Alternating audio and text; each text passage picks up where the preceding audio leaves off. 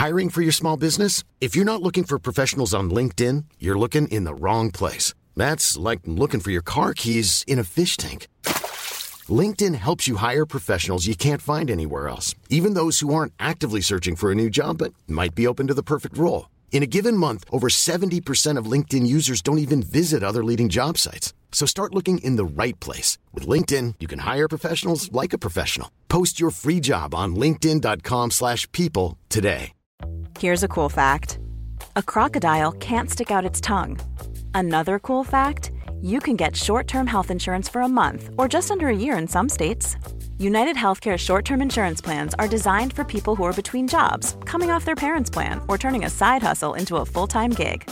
Underwritten by Golden Rule Insurance Company, they offer flexible, budget-friendly coverage with access to a nationwide network of doctors and hospitals. Get more cool facts about United Healthcare short-term plans at uh1.com.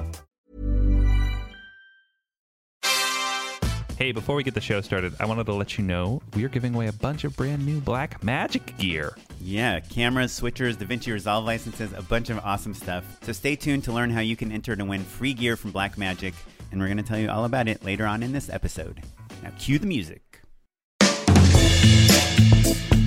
Hey, welcome to the 165th episode of Just Shoot It, a podcast about filmmaking, screenwriting, and directing. This episode is brought to you by patrons Pablo Gallo and Paul Kim. I'm Oren Kaplan. And I'm Matt Enlow. Today, it's just Matt and me on the podcast. It's been a while since we've caught up, and we haven't done this type of recording in a really long time where you're actually at my house recording. Yeah. Whenever it's just you and me, it's usually remote. We're like, we're going to save ourselves a commute. And I will say that since you got to my house, I feel like you seem like you're in a worse mood than when you got here. Well, I'm not in a bad mood, but I did shoot all day, and I do have to shoot tomorrow. I get to shoot tomorrow. Right. It's not just that. So you wrapped a show today, a series today. I wrapped a series that already has a trailer out. That is true. And you're starting a new series tomorrow. Yeah. And somehow you're still finding a way to be bummed. Sounds like a very Oren thing. I'm not bummed. I'm impressed. I'm not bummed. I'm just a little tired. Yeah. Okay. But it might have something to do with the fact that you quit drinking beer. Man. That you just seem sadder. Oren, I hate to break it to you. Are you ready for this? You're back on the beer train? No, worse. You quit wine? I'm in the middle. I'm on day 1 of a 21-day cleanse. That's like vegan, gluten-free. No, come on. Dairy? No, dairy. Yeah, vegan. Yeah. Oh, right. No butter, no gluten. You can eat cooked food, right? It's no not processed raw. sugars. You can eat cooked food, yeah, but it's like pretty hard to... Coffee? So, according to this cleanse, you're not supposed to have caffeine. I'll tell you what, it's actually very tricky to eat any sort of restrictive diet on set. 2 shoots ago, I worked at like the most progressive like company ever. Like there's a vegan, there's a paleo person, and I told them like, can I just have like something with no pork? And they got me like a pulled pork sandwich. So I get it and that's pretty much my only restriction. And so having all those other restrictions, it's like, you just got to bring your own food. Yeah, totally. You just kind of like, you're just a Tupperware person. Or you got to realize that life is short and you should just have a good time. That is true. That's what I do the rest of the year. And so... I don't know. You're always on something. No, man. I saw this quote. My wife's grandmother posted it on Facebook about how life is short and you should have a good time and stuff. Mm-hmm. And it was this long, very kind of well-written speech, and it was attributed to Keanu Reeves. And so, of course, I like immediately Snopes'd it, and it was like, absolutely not. And I realized there's this whole genre of like social media memes, or not memes, but like viral posts quotes that are attributed to Keanu Reeves. And he is like an inspirational person, but most of the things you see on Facebook that he said are not things that he said. That's excellent. I'm so happy about that. Yeah. John Wick 3. Well, we can have a conversation about it once you see it. Did you see the end of Game of Thrones? I did. And on a score of 1 to 10 of how satisfied you were? I would say I'm at a 6 in terms of satisfied. Yeah, that's about right. Do you think as a filmmaker... how important is it to have watched Game of Thrones? We have a real topic for the show, everyone, so don't worry. As a filmmaker, I think it is not important. Really? Mm-hmm. Yeah, I think it's a good show, but I think I haven't seen all of The Sopranos.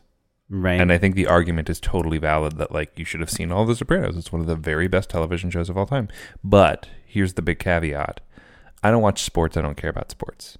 And Game of Thrones is one of the few water cooler shows that we had as a culture that you could kind of just connect with people on a really superficial but valuable sort of level. So it was just nice to have some chit chat with people, because I couldn't be like, well, did you see the game last night? Because I didn't. Right. I guess I mostly disagree. Well, first of all, I think if you're pitching TV drama, you should know what the like most pivotal shows are. You should be conversant in television if you want to make television. Right. Yeah.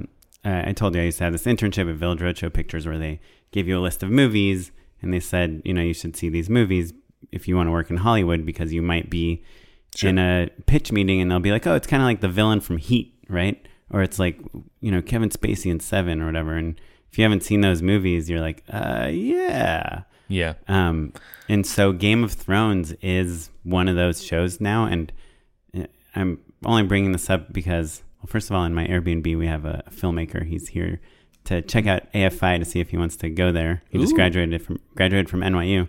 Congratulations. And I asked him if he saw Game of Thrones last night. And he said, no, I don't watch that show. So I thought that was kind of weird. And then I'm working on kind of coming up with some show pitches with one of my writing partners, Julie, and we're doing kind of drama, like a YA, like a 13 Reasons Why type of genre, kind of like teen, like edgy teen drama stuff.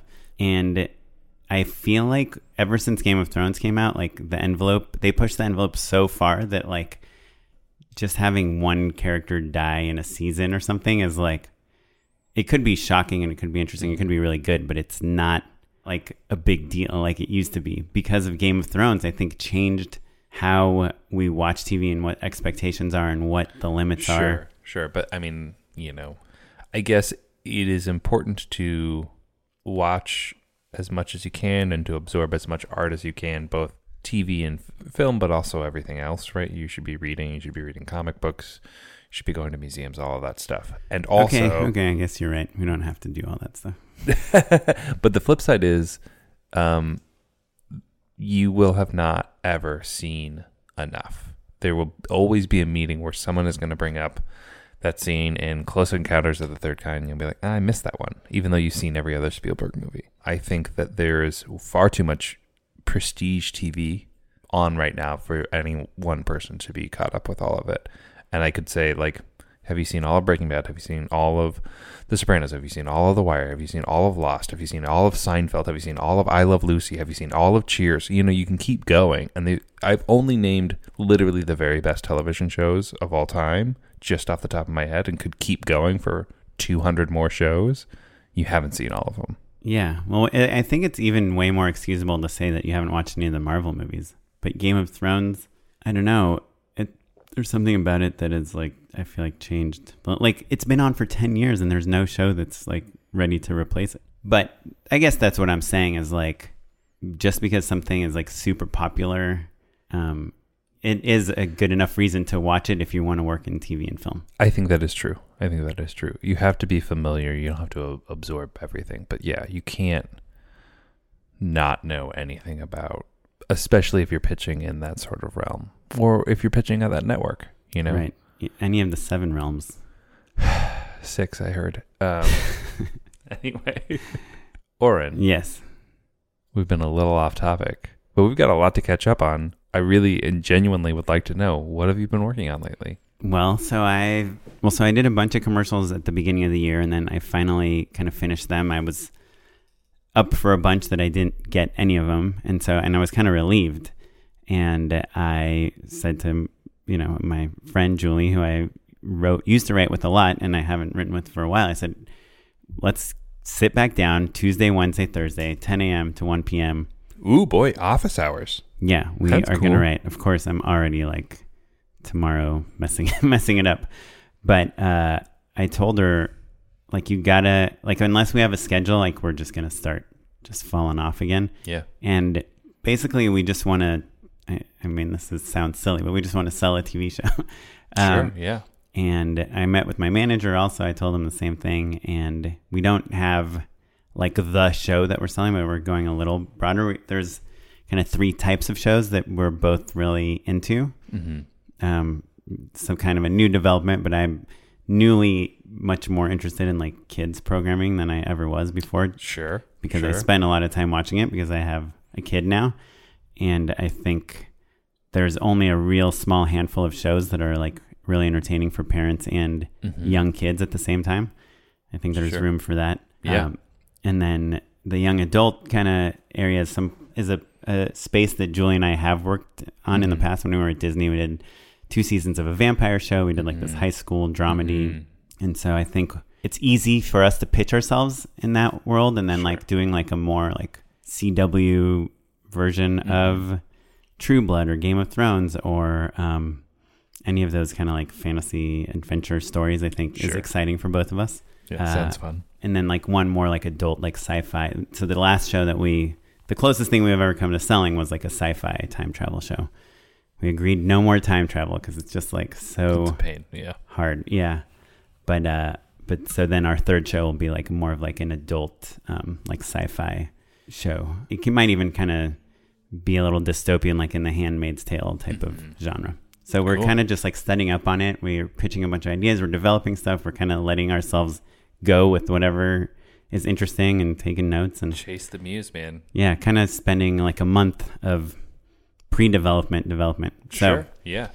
I call it filling the well sometimes. Oh, I like that. Yeah. I've never heard that term. I think that's maybe a Darren Aronofsky term. I don't know. But yeah, Chrissy and I will say that. My wife and I will say that to each other all the time. Like sometimes you have to just like go to a museum or like take a walk or watch a TV show or something. One of the things we're doing that is helping us like not fill the well with too much junk is our number one rule is if you have an idea, like think long and hard about whether the other person would be into that idea.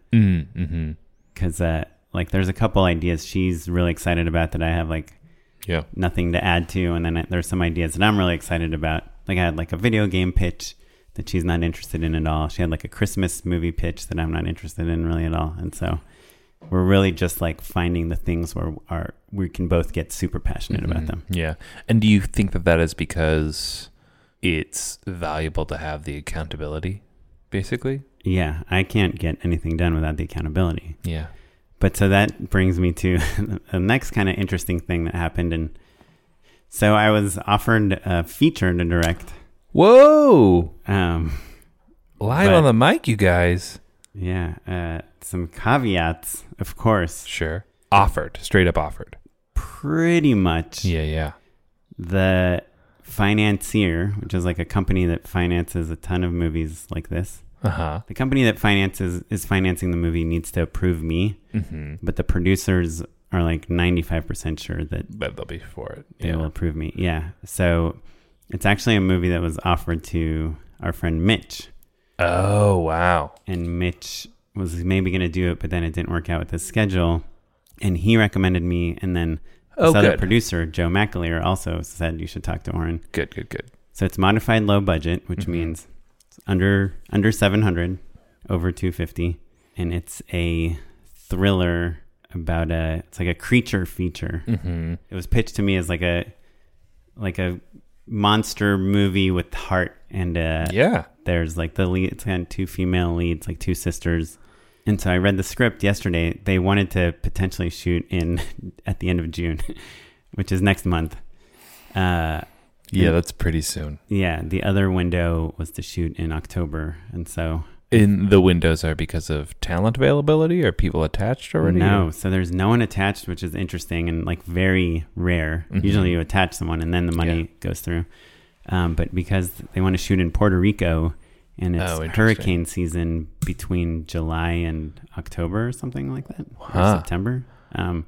So they can either shoot before the end of July or after September. Dude, that's wild. Yeah, or after August. I don't know. Don't take anything I say like too literally. And there's a lot of tax credits, but they had already applied for the tax credits that would expire this summer, and they want to take the movie to AFM in November. So so pretty fast. Yeah, and I mean they're fine with taking like raw footage or some trailer stuff, but yeah. So I read it, and I had Notes, sure. Yeah, like some big notes about the kind of tonality of the characters. Mm-hmm. I don't know. It's like, I guess I'm curious what you would do in this situation. This is why I wanted to talk about it on the podcast. Because for me, like as a director, there's not a lot of money. It'd probably be like on par with like one commercial. Mm-hmm. Yeah, but maybe two, maybe. But like at least 6 months of your life, realistically. Well, probably more. No, because it's not a TV movie, but it's kind of scheduled like one. Uh-huh. It would be like 3 weeks of prep, 3 weeks of shooting, and then probably like 6 weeks of post or something. So you heard it here, everyone. Oren thinks that that's how few weeks you're actually going to work. I guarantee. I know you so well. No, but I did a Lifetime movie, and there's like we shot it in like August, and it was coming out in December or something. Like that's that. I mean, maybe. And there's nothing you can do about it. Are there VFX shots to be sweetened? There's a ton of VFX. Yeah. So I stand by the fact that you'll probably still. Yeah, I mean 6 months, but I'm sure I could work on other things like for a lot of those 6 months. Right.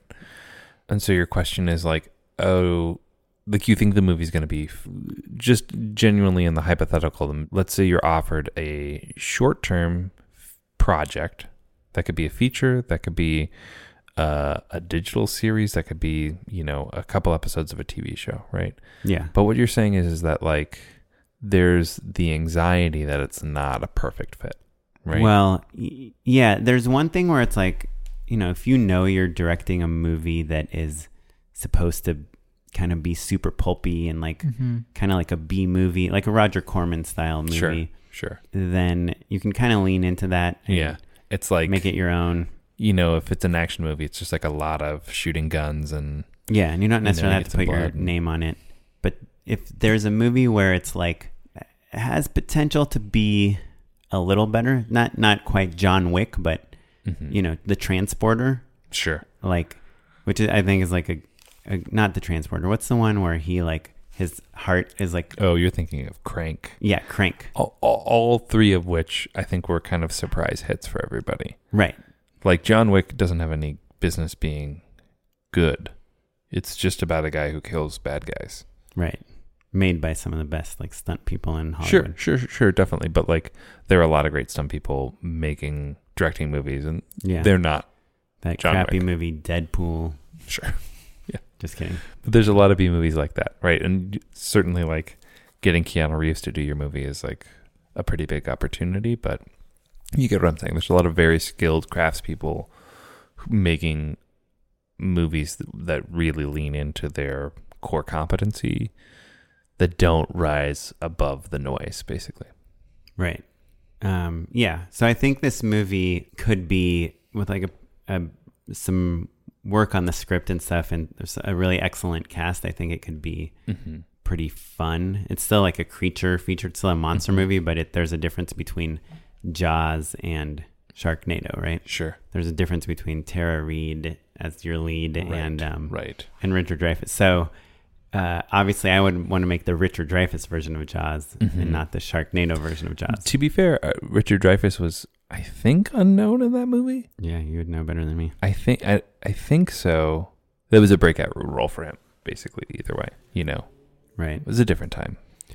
So on that same note, the actors that they're talking about getting as the lead are names that you've heard of, but they are not really known for their acting skills.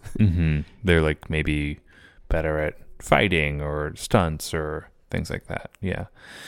Which again, I think we can relate to. Like that could be a digital series where they're an influencer. We've seen that plenty of times before. Or like, if someone's really good at special effects, or there's all sorts of stuff where that can be the situation. So the question is like, basically, if you have anxiety about it not being capital A art, or like really like being good for your capital C career, right? Right. So it's like it's so insanely rare when you get offered a feature. Sure. Yeah. And you don't have to like you weren't really even looking for one. No. Though I've known these guys for a while that are putting it together, and distributed movie I made. Right. And a bunch So of other movies I You have worked old on. relationships with them, but it's not like you were like, hey guys, if you ever have a feature, keep me in mind. They literally were like, oh, we thought of you for this. Right. Yeah. After their number one choice said no. Sure. Still. But but they have been kind of thinking about me. They've been wanting to find a project that I can work with them on. But it's a huge time commitment. I'm obviously now in a place where I have like wife, kid, mortgage, all that stuff. It does not pay well.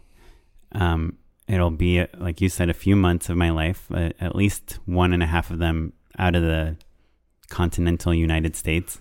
Oh, right. Travel. Yeah. Right.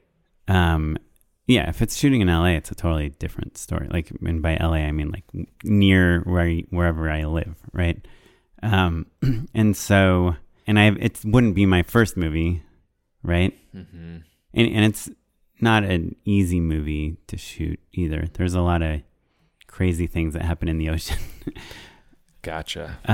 But it's a movie and it's fun and it's not a commercial and it's like you get to go to another, locale and spend weeks there and just kind of dig into something. And there's something very fun about that. Even when I did my Lifetime movie, it was, like a 17-day shoot or something. But it's still like, it's fun. You're making a movie. It's super fun. Yeah, it's super fun. Having just wrapped this series that lasted for kind of a while, I was reminded of like how nice it is to carry a crew with you and like be in the trenches with people for a while. Like you bond in a way that's different than commercials, even if you're working consistently with the same crew over and over again on those commercial gigs. It's different, It's nice to be with people for a extended period of time. So yeah, it does sound fun. I think if the movie or show or whatever it is you're thinking about making, if you're presented with something where you're like it's not coming together perfectly, I think you just have to ask yourself, like, can you make this special? Because the thing that separate from it's going to be fun and you're going to make some money, and in this case, maybe not as much money as you could be making otherwise, but for your time commitment is much longer. I keep thinking about how I think that you only get asked to make the things you've made, right? That's a thing that we've learned a lot over and over again on this podcast and just in our own careers, unless the thing you make is so special that it breaks through. So if you don't think that's possible, if you're saying, hey, this is a movie that is what it is, but it's not gonna be something that really I can show other people and they can be impressed by it in some way, that's a harder decision to make than right. Well, I think the way that this movie could be good is if you do get artsy in a way, in the way that Pi is like this really excellent movie. But if you like think about the story, it's like a little pulpy, But the filmmaking is just like kind of excellent, bonkers, yeah. But I think if you approached it that way, it would go against the desires of the main investors, who are really have a formula of how their movies work, how they sell them, and how they make their money back, right? And how they make a profit. And if you can't cut a trailer that matches that model out of your movie, then what's interesting is part of their model is theatrical, like a 50 to 200 screen theatrical release. That's why they care so much about the lead talent, because they want it to be a name that will get fans of theirs into the theater. Wow, this is such a unique model. I've been kind of asking around and thinking about things, and I wonder if maybe features are gonna have a big, like the low and mid-budget features are gonna have a comeback. I've told them that if we can get the script to a place that's good, then I'm very excited to do it, and they're all game for it. But they want the script to be good too. But what they do want that. It's funny because they were like, well, you're not gonna like make there be less deaths, right? I was like, no, I have zero issues with the deaths. I think that part all works out. Just like I think just some cooler deaths. No, the deaths are pretty cool. If these guys know anything, it's cool deaths. Good. I think the relationships can be a little stronger. Well, anyway, so you tell me what's going on with you. Well, I've just wrapped that first series and I'm rolling straight into my second one. So my head is in the game there. And I've just been really fighting hard to create time to write the show that I've been working on for kind of a while. We are setting meetings on, things are locking in there. So, just kind of regular day in the life sort of stuff for me. So, nothing crazy to report here, but, worth it to remind people, still moving along, creating things, making it happen, right? I'll let you know when there's some stuff I can talk about, basically. But a listener of ours, Corey, wrote in after we had the Browsing Effects director, writer-director, Michael K. Feinstein on. So Corey sent us an email and said, I just want to send an email to comment on something on last week's episode. Matt brought up and thanked the guest for mentioning their privilege in knowing people with money while starting their filmmaking career, and I'm happy Matt elaborated on that. And then Corey kind of goes on to say kind of some of the hardships of raising money, and like getting $200,000 is pretty much impossible. And he's made 8 short films, 2 music videos, a feature documentary, all kind of no budget. And he says, I'm in my late 20s and it's still hard to gather a large group of friends to donate 2 to 3 weeks of time or more. And the biggest barrier for me to make my movie is money. Most of the people that I would bring on are other artists, and they can't afford to work for free for that long. He kind of just wanted to acknowledge the fact that even though a lot of people come and say they kind of came from nowhere and had nothing, that is not often true. And Michael, I think, did a really good job of acknowledging that he was born into really fortunate circumstances, and that also you have to take that ball and run with it. And we kind of had talked off mic about that, and he'd mentioned he used the word privilege himself when kind of describing his circumstances. And I latched on and was like, can we talk about this a little bit more? And so it was really wonderful to get that email back from Corey, because it's a thing that I'm very aware of and tuned into. I don't want to say passionate about, but I think going to USC and seeing there were a lot of kids who, came from Hollywood families or like had a ton of money, and especially back then, but always having money gives you a leg up in entertainment, right? The kids who had film to shoot on, their movies looked better than shooting on video. That was right. The brutal truth of it, right? If you could afford to shoot on film, expose it, develop it, transfer it to a digital intermediary, a DI, that your movies looked better, basically. And so immediately I was like, oh, what is going on, right? And I come from like an upper middle class suburban background. Look, I went to USC. I took out a ton of loans to do it, but like being able to go there in the first place is a certain level of privilege that I don't want to not acknowledge. But I guess what I'm saying is that it helped me tune into like, seeing that everyone's born with different circumstances, and there are some distinct advantages to being born with money. No duh, right? But I think that, as we talked about with Michael, sometimes it is a challenge, because I think that filmmakers who do come from really great privilege feel shy about talking about it, because that makes them feel like that they didn't earn it in some way, which is totally absurd. Like, having a cajillion dollars doesn't make making movies any easier, even if it does make it more feasible sometimes. Yeah, right? I mean, making good movies, it doesn't make it easier. Sure, that's right. You're right. Pardon me. Yeah, that's a pretty big caveat. Like, you can have all the money in the world and make a terrible movie, and frankly, even be talented. So, like, it's just a monumental thing that we're talking about, no matter what. And so, yeah, kind of getting rich filmmakers to acknowledge that they're rich is kind of a thing that's very tricky, right? Because there's so much around wealthy people not wanting to admit that they're wealthy, and then also the shame of not having that money. It's a really complicated stuff. So I just was really happy to hear that Corey clicked with that, and comes from the other side of the table, right? Where just going and grabbing a camera isn't always even an option, right? Like there's a little bit of like just shooting it means that you do have to have something to shoot Some with. resource, right? Right? And so I think acknowledging that and making sure that that's apparent for people as well, I think is important. But I think it is incumbent on all artists and all filmmakers to take whatever circumstances they have and figure out a way to make meaningful art with what you have, basically. Yeah.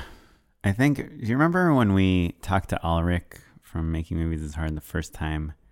He asked a question, or he brought up the topic of like, what's the litmus test of if a movie should be made? Mm-hmm.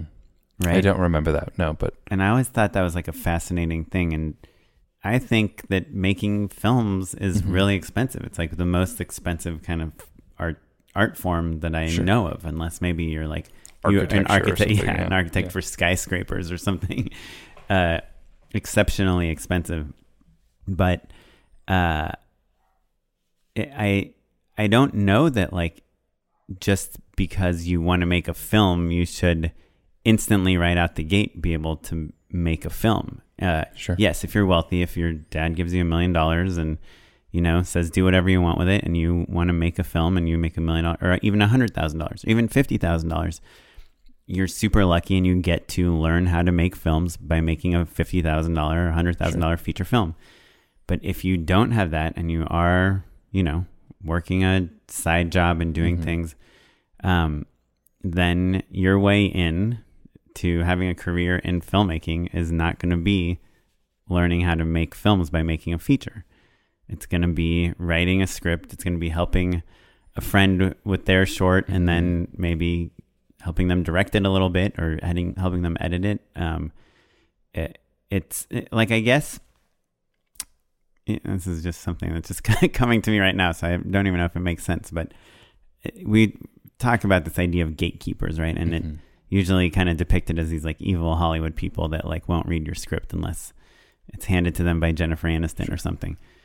But the reality is like the gatekeepers aren't just those Hollywood people. They're also maybe, your friend's uncle who is a wealthy dentist or something. And there's no way that she's going to invest in your film unless you can prove to her that it's a good investment. And the way to prove to her that it's a good investment, since you've never made a film before, is to have a film that you've made. Well, it could be that you won the screenwriting competition that like, some other famous filmmaker has won, and you can show that, or that you've managed to make a short film. I don't know. It's like, on one hand, of course, there's this privilege thing, and I have just more privilege probably than the average person myself. Even though I've like never kickstarted anything, and all the stuff I made myself, I pretty much, I think, paid for myself from work stuff, non-film related work stuff. But I think if you don't have that connection, it doesn't mean that you can't get into the business. It just means you don't get into the business by making an indie feature. Mm-hmm. Yeah, I mean, I think that the thing I am always thinking about is what does a great micro budget movie look like? And I think that, to me, oftentimes we fall into the mistake or the trap of trying to make your micro budget movie look like a Hollywood movie, right? How many times have we heard like we made $10,000 look like $1 million, right? And I wonder if maybe it's more interesting if it looks like 10, or rather, what I'm really trying to say is that the people who win this race are going to be the people who think outside the box and outmaneuver money and those opportunities, right? And sometimes that's working your way up from the inside, and sometimes that's, getting a camcorder from a thrift store and figuring it out, or, doing hand animation, or there are so many creative ways to approach filmmaking. And I just want to encourage people that you know, obviously it takes a certain level of resources in order to be able to make something. But I think that between grants and public spaces and the way that technology is so much cheaper than it used to be, it's never been easier to make a movie. And I think the more creative and the more outside the box you think on that stuff, the more of a leg up you have on rich kids who can just buy a bunch of film. Yeah, and it also takes like a ton of passion and perseverance. Maybe one person there have like a trust fund and they can just be making films all day, and somebody else has to like support their family and go work 3 different jobs, and they have a way smaller amount of time in their life to work on their script or whatever. Yeah, I mean, they just need more perseverance and more passion than the other person. And that's kind of the point of this show, right? Like the reason it's called Just Shoot It, the reason the show is free is because we're trying to explicitly tell people anyone can be a director, and that we believe in you, basically. Yeah, but it's that combined with the don't wait for someone. Sure. Don't wait for the dentist to give you the money, or for the person to call you and offer you the feature, or for your TV show that's been going around 7 different networks to sell. Yeah. Just go and make it. What are you saying, Warren? Just make it.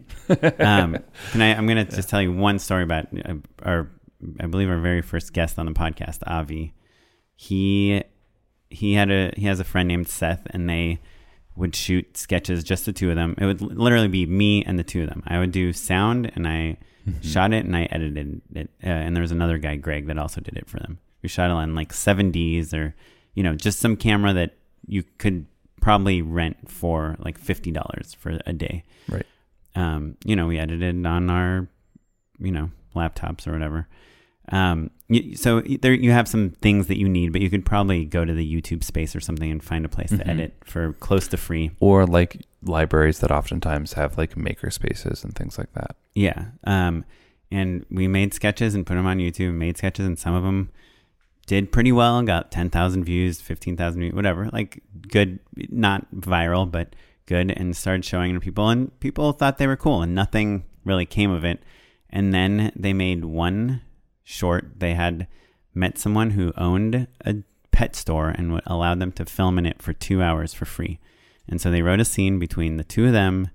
The scene is pretty much Seth and Avi go to ask the girl that works at the dog store. You know, Avi wants to ask her out on a date, but when she gets there, she just assumes that they're a gay couple because they do everything together, and she agrees to go on a date with both of them. And that's pretty much the whole sketch. And it was really funny, and the acting was really good, and the writing was good, and it was shot nicely, even though for no money. I don't even know if they had like one light. And based off that and the reaction they got, people like really loved it. They wrote like a few more scenes about the actual date, and then they ended up turning that into their pilot, and then they sold it to Starz, you know, and then they got like a deal off of it. But they really started with like very, very little money.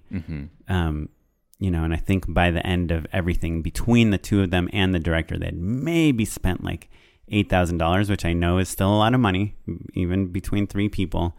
But they could have probably done it for less, and they could have probably raised money off of the things that they were already making. So it's not impossible, but it's not easy. Yeah. Yeah, definitely. But yeah, go out there and make it. Yeah. Is what we're saying. Yeah. And don't be discouraged when you hear the success stories of other people who have different circumstances than you. Yeah. Right? And for the record, like Matt and I, especially me, we're like discouraged every single day. We see people, you know, that just graduated college last year, and they, you know, came to us for advice, and now they have a show on Netflix, or now they're doing like DGA directing program or something. And we're like, what happened to us? You know, like, so we get just as discouraged, but it's like, that's the downfall of like creativity, is like looking at other people and seeing what they had and what they accomplished. Yeah. It's the downfall of comparing yourself, basically. Right. You kind of can only look at what you're doing and asking yourself, like, are you doing as much as you can for your own art? Yeah. And when you say downfall of, you're saying that's the problem with comparing yourself. I meant like that it would ruin your creativity if all you do is compare yourself to other people. Oh, that's true. Yeah. I used it in a different way. Anyway, so yeah. So go Corey, make stuff. Corey, go make stuff. And it sounds like you've already been killing it. So awesome. Well done. Keep us updated on how things go. To quote Rushmore, put the rich ones in the crosshairs and take them out. Yes. That's very. Yeah, man. Let us know how it goes. And thanks for writing. Well, cool. It's nice catching up a little bit. Yeah, buddy. It's weird because these episodes are delayed, so what's going on our catch-ups is like kind of out of sync with like the world. Right, that's true. Talking about Game of Thrones really put it into perspective. But it's fun to do these every once in a while. And I'd love to hear from our listeners if you are into hearing more about us or not. I know we've asked in the past, and I don't know. I just feel like we haven't done this for a while, so it's just worth, I think the demographic of our listenership has changed over the last 6 months. Yeah. So I'm curious to see what people think. Yeah, well, Oren, shall we hop into unpaid endorsements? Yeah, let's do it. Unpaid endorsements. All right, so my unpaid endorsement is a filmmaker that I discovered when I was in Prague.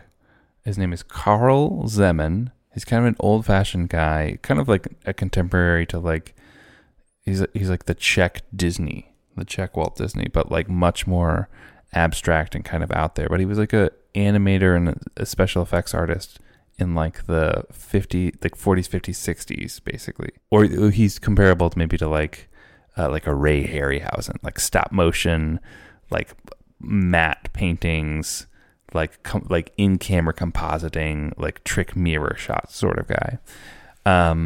And he's really fascinating. There was a whole museum dedicated to him, and he started out kind of like doing like these crazy like animations where there was like glass figurines, like ice skating and things like that. Like he was really fascinated with form and motion and light, and that moved into sort of illustration and like a great like educational film that was a huge hit of like kids like traveling back in time and seeing a brontosaurus and stuff that was like supposed to be sort of a hallmark for like like Jurassic Park was partially inspired by it and things like that.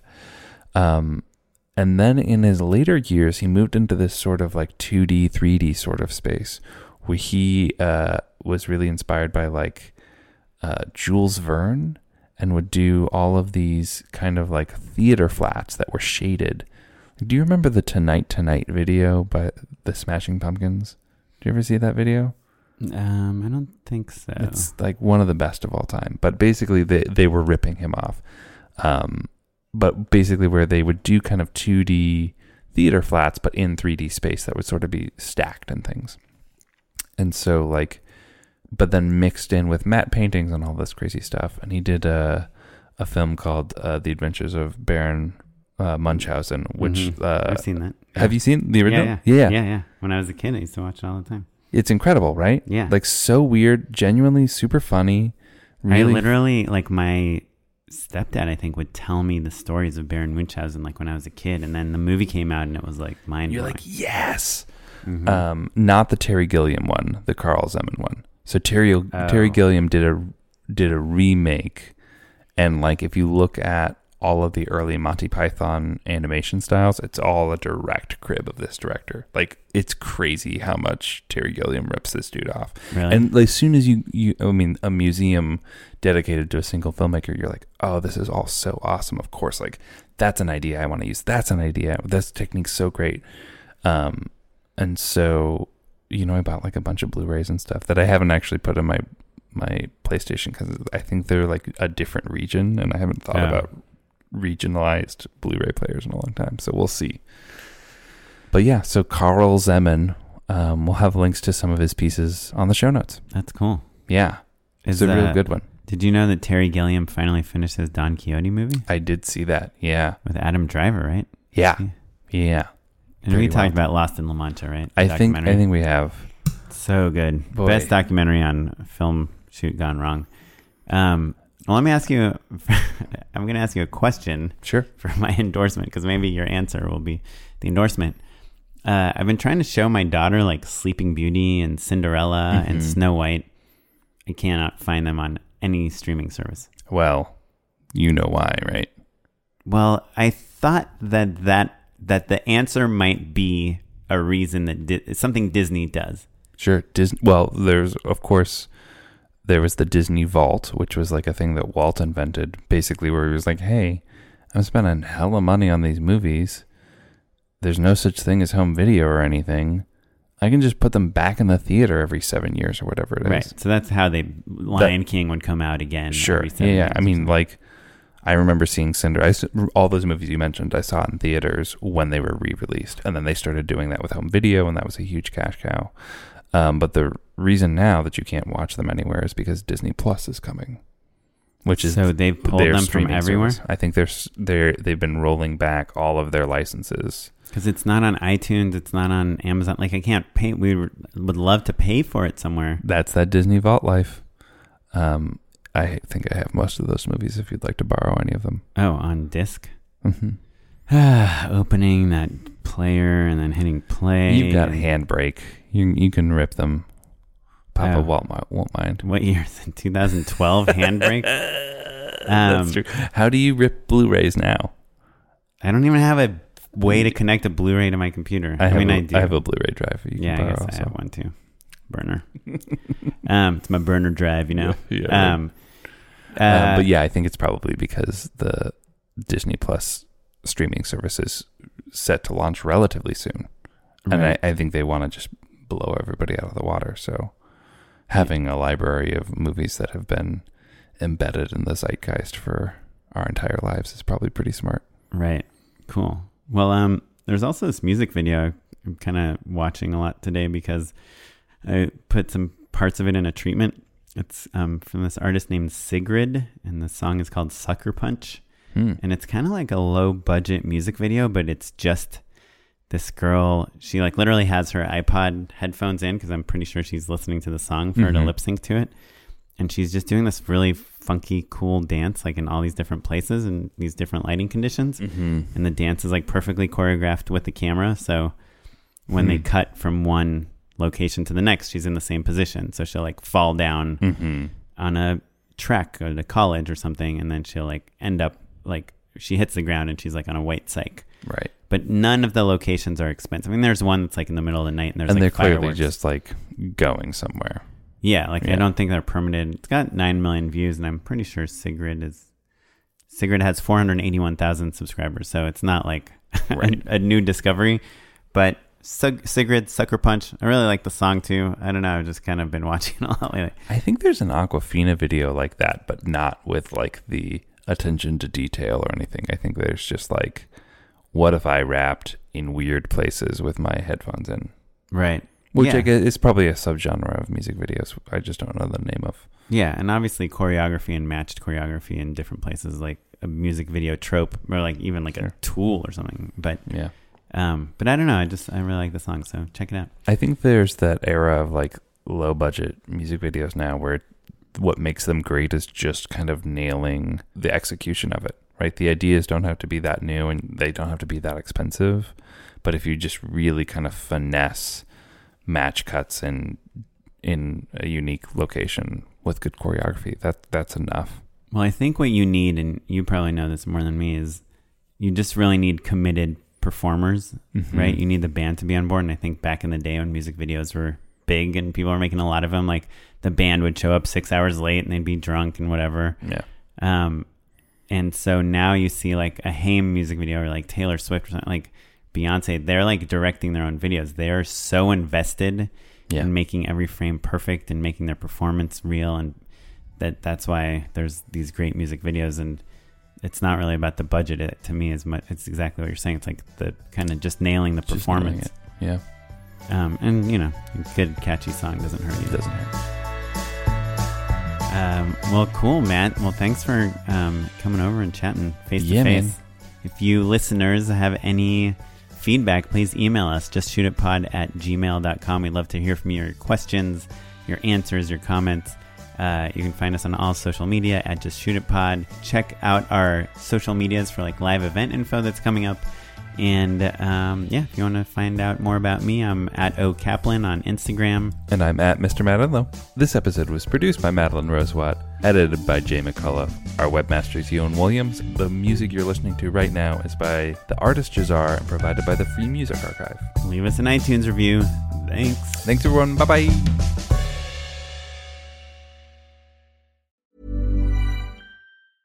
Hey, it's Paige DeSorbo from Giggly Squad. High quality fashion without the price tag. Say hello to Quince. I'm snagging high-end essentials like cozy cashmere sweaters, sleek leather jackets, fine jewelry, and so much more. With Quince being 50 to 80% less than similar brands. And they partner with factories that prioritize safe, ethical, and responsible manufacturing. I love that. Luxury quality within reach. Go to quince.com/style to get free shipping and 365-day returns on your next order. Quince.com/style. Hey, it's Paige DeSorbo from Giggly Squad. High quality fashion without the price tag. Say hello to Quince. I'm snagging high-end essentials like cozy cashmere sweaters, sleek leather jackets, fine jewelry, and so much more. With Quince being 50 to 80% less than similar brands. And they partner with factories that prioritize safe, ethical, and responsible manufacturing. I love that. Luxury quality within reach. Go to quince.com/style to get free shipping and 365-day returns on your next order. Quince.com/style.